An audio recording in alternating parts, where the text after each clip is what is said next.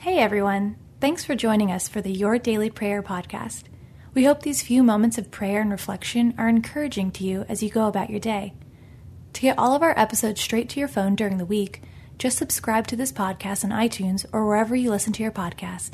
To find more prayers, devotional content, and blog posts, we would love for you to join us at ibelieve.com.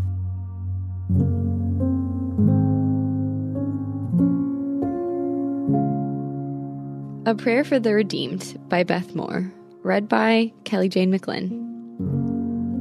I've blotted out your transgressions like a cloud and your sins like mist. Return to me, for I have redeemed you. Isaiah 44, verse 22. I don't think any prefix in the English Bible could be more beautiful than re. 2 letters that simply mean again. God appears to have a particular affinity for reverbs. For instance, return to me, for I have redeemed you. It looks like he just turned his back on us when we turn our backs on him, but he doesn't. Instead, he echoes throughout Scripture, return to me. Return. You'll find that one reverb over 400 times in the Bible. But that's not the only fabulous reverb in the Bible. Here's a list of some of my favorites. Number 1, renew. Isaiah 40:31. They who wait for the Lord shall renew their strength. Number 2, revive. Isaiah 57:15. I dwell in the high and holy place, and also with him who is of a contrite and lowly spirit, to revive the spirit of the lowly and to revive the heart of the contrite. Number 3, restore. Psalm 23:3. He restores my soul. Number 4 and 5, repair and rebuild. Amos 9:11. In that day, I will restore David's fallen shelter. I will repair its broken walls and restore its ruins, and will rebuild it as it used to be. Astonishingly, there appears to be no limit to what God will lovingly and lavishly redo and refresh for those simply willing to return and repent.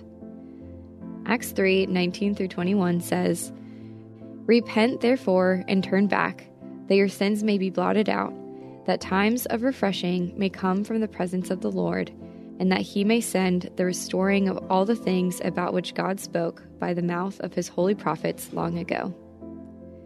Simon Peter is Exhibit A for those of us in Christ who could use a redo.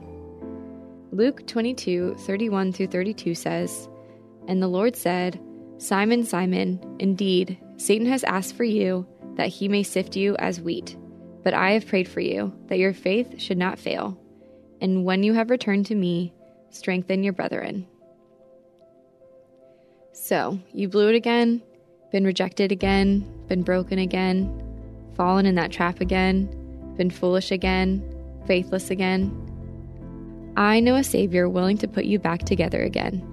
Go back to Jesus. Yes, you get to return because re is the most beautiful prefix in history. Let's pray. Our all-glorious God and Father, we are awed by your grace, patience, and love. Thank you for the endless power of resurrection because of the cross of Christ. Apply it to us lavishly this day. In Jesus' name, amen.